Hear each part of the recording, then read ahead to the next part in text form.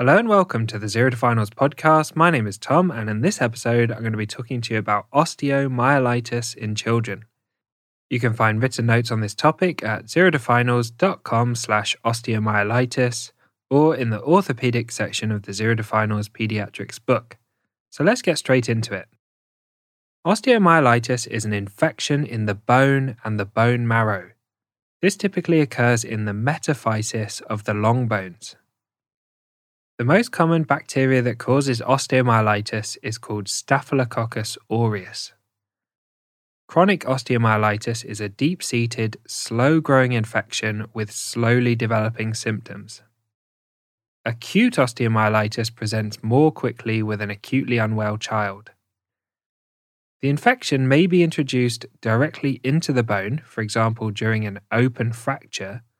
Alternatively, it may have travelled to the bone through the blood, after entering the body through an alternative route such as the skin or the gums. So what are the risk factors for osteomyelitis? Osteomyelitis is more common in boys and children under 10 years of age. There is often a risk factor that predisposes the child to developing osteomyelitis, and this may be an open bone fracture, orthopedic surgery. They may be immunocompromised. They may have sickle cell anemia, HIV, or coexisting tuberculosis. And how does osteomyelitis present? Osteomyelitis can present acutely with an unwell child or more chronically with subtle features. Signs and symptoms are refusing to use the limb or weight bear, pain, swelling, or tenderness.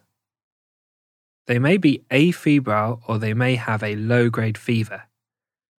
Children with acute osteomyelitis may have a high fever, particularly if it's spread to the joint and caused septic arthritis. Let's talk about investigations. X-rays are often the initial investigation, but they can be normal in osteomyelitis. MRI is the best imaging investigation for establishing a diagnosis. An alternative to an MRI is a bone scan. Blood tests will show raised inflammatory markers such as CRP and ESR, and also raised white blood cells in response to the infection. Blood culture is important to establish the causative organism. A bone marrow aspiration or bone biopsy with histology and culture may be necessary. So what's the management? Treatment requires extensive and prolonged antibiotic therapy. They may require surgery for drainage and debridement of the infected portion of the bone. So thanks for listening to this episode on osteomyelitis in children. As always, a big thank you to Harry Watchman for perfectly editing the podcast.